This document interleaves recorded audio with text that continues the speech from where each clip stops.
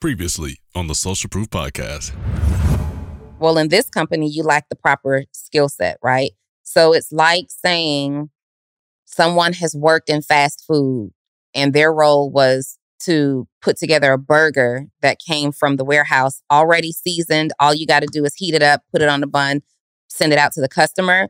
And now you want to go and work at Ruth Chris, where you actually have to prepare food. So it's like saying, I did a fantastic job. I was the top line cook for McDonald's, and now I want to come over and be the top line chef for Ruth Chris. You had a great skill set in the same industry at McDonald's, but this requires a whole different level of training. So if you want to be the top line chef at Ruth Chris, there's going to be some familiarity, number one, that you have to create with our company.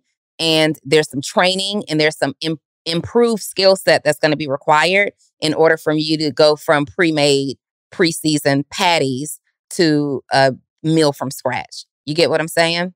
Even going the opposite direction, someone that's like a high-level chef, they're going to have a really, really hard time working at McDonald's putting that burger together. Yeah. Because they're just coming from the mindset of quality when this particular environment needs speed. Like, you need to you have to come up with a system where you can knock these out because we don't have 1,000 burgers being ordered right now at Ruth's Chris. Yeah. But we are making these burgers at McDonald's. And sometimes we're coming from a different, let's say the movie industry. You're we got to do it this way. And even though you bring us a level of skill set, that's not what we need right now here. I need some good videos. You use your experience, but you still got to fit your skill set into the confines of the need of the company. Yeah. You know what I mean?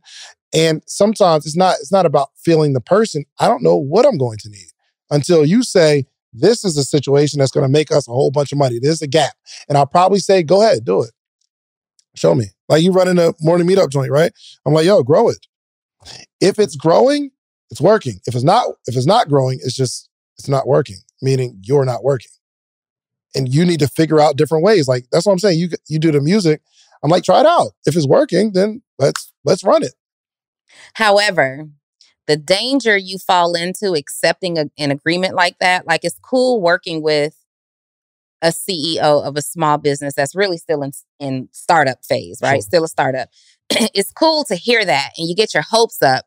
But then now as this CEO, as this entrepreneur is learning more things and he's in masterminds and he's seeing these other small businesses run their business with this level of execution and professionalism, it's what Kachif is doing is not enough. So the trouble that you run into is accepting that role without then also identifying what the metrics are that your role will be measured on. So now, okay, I'll do it. I'll grow the morning meetup. But what does that mean?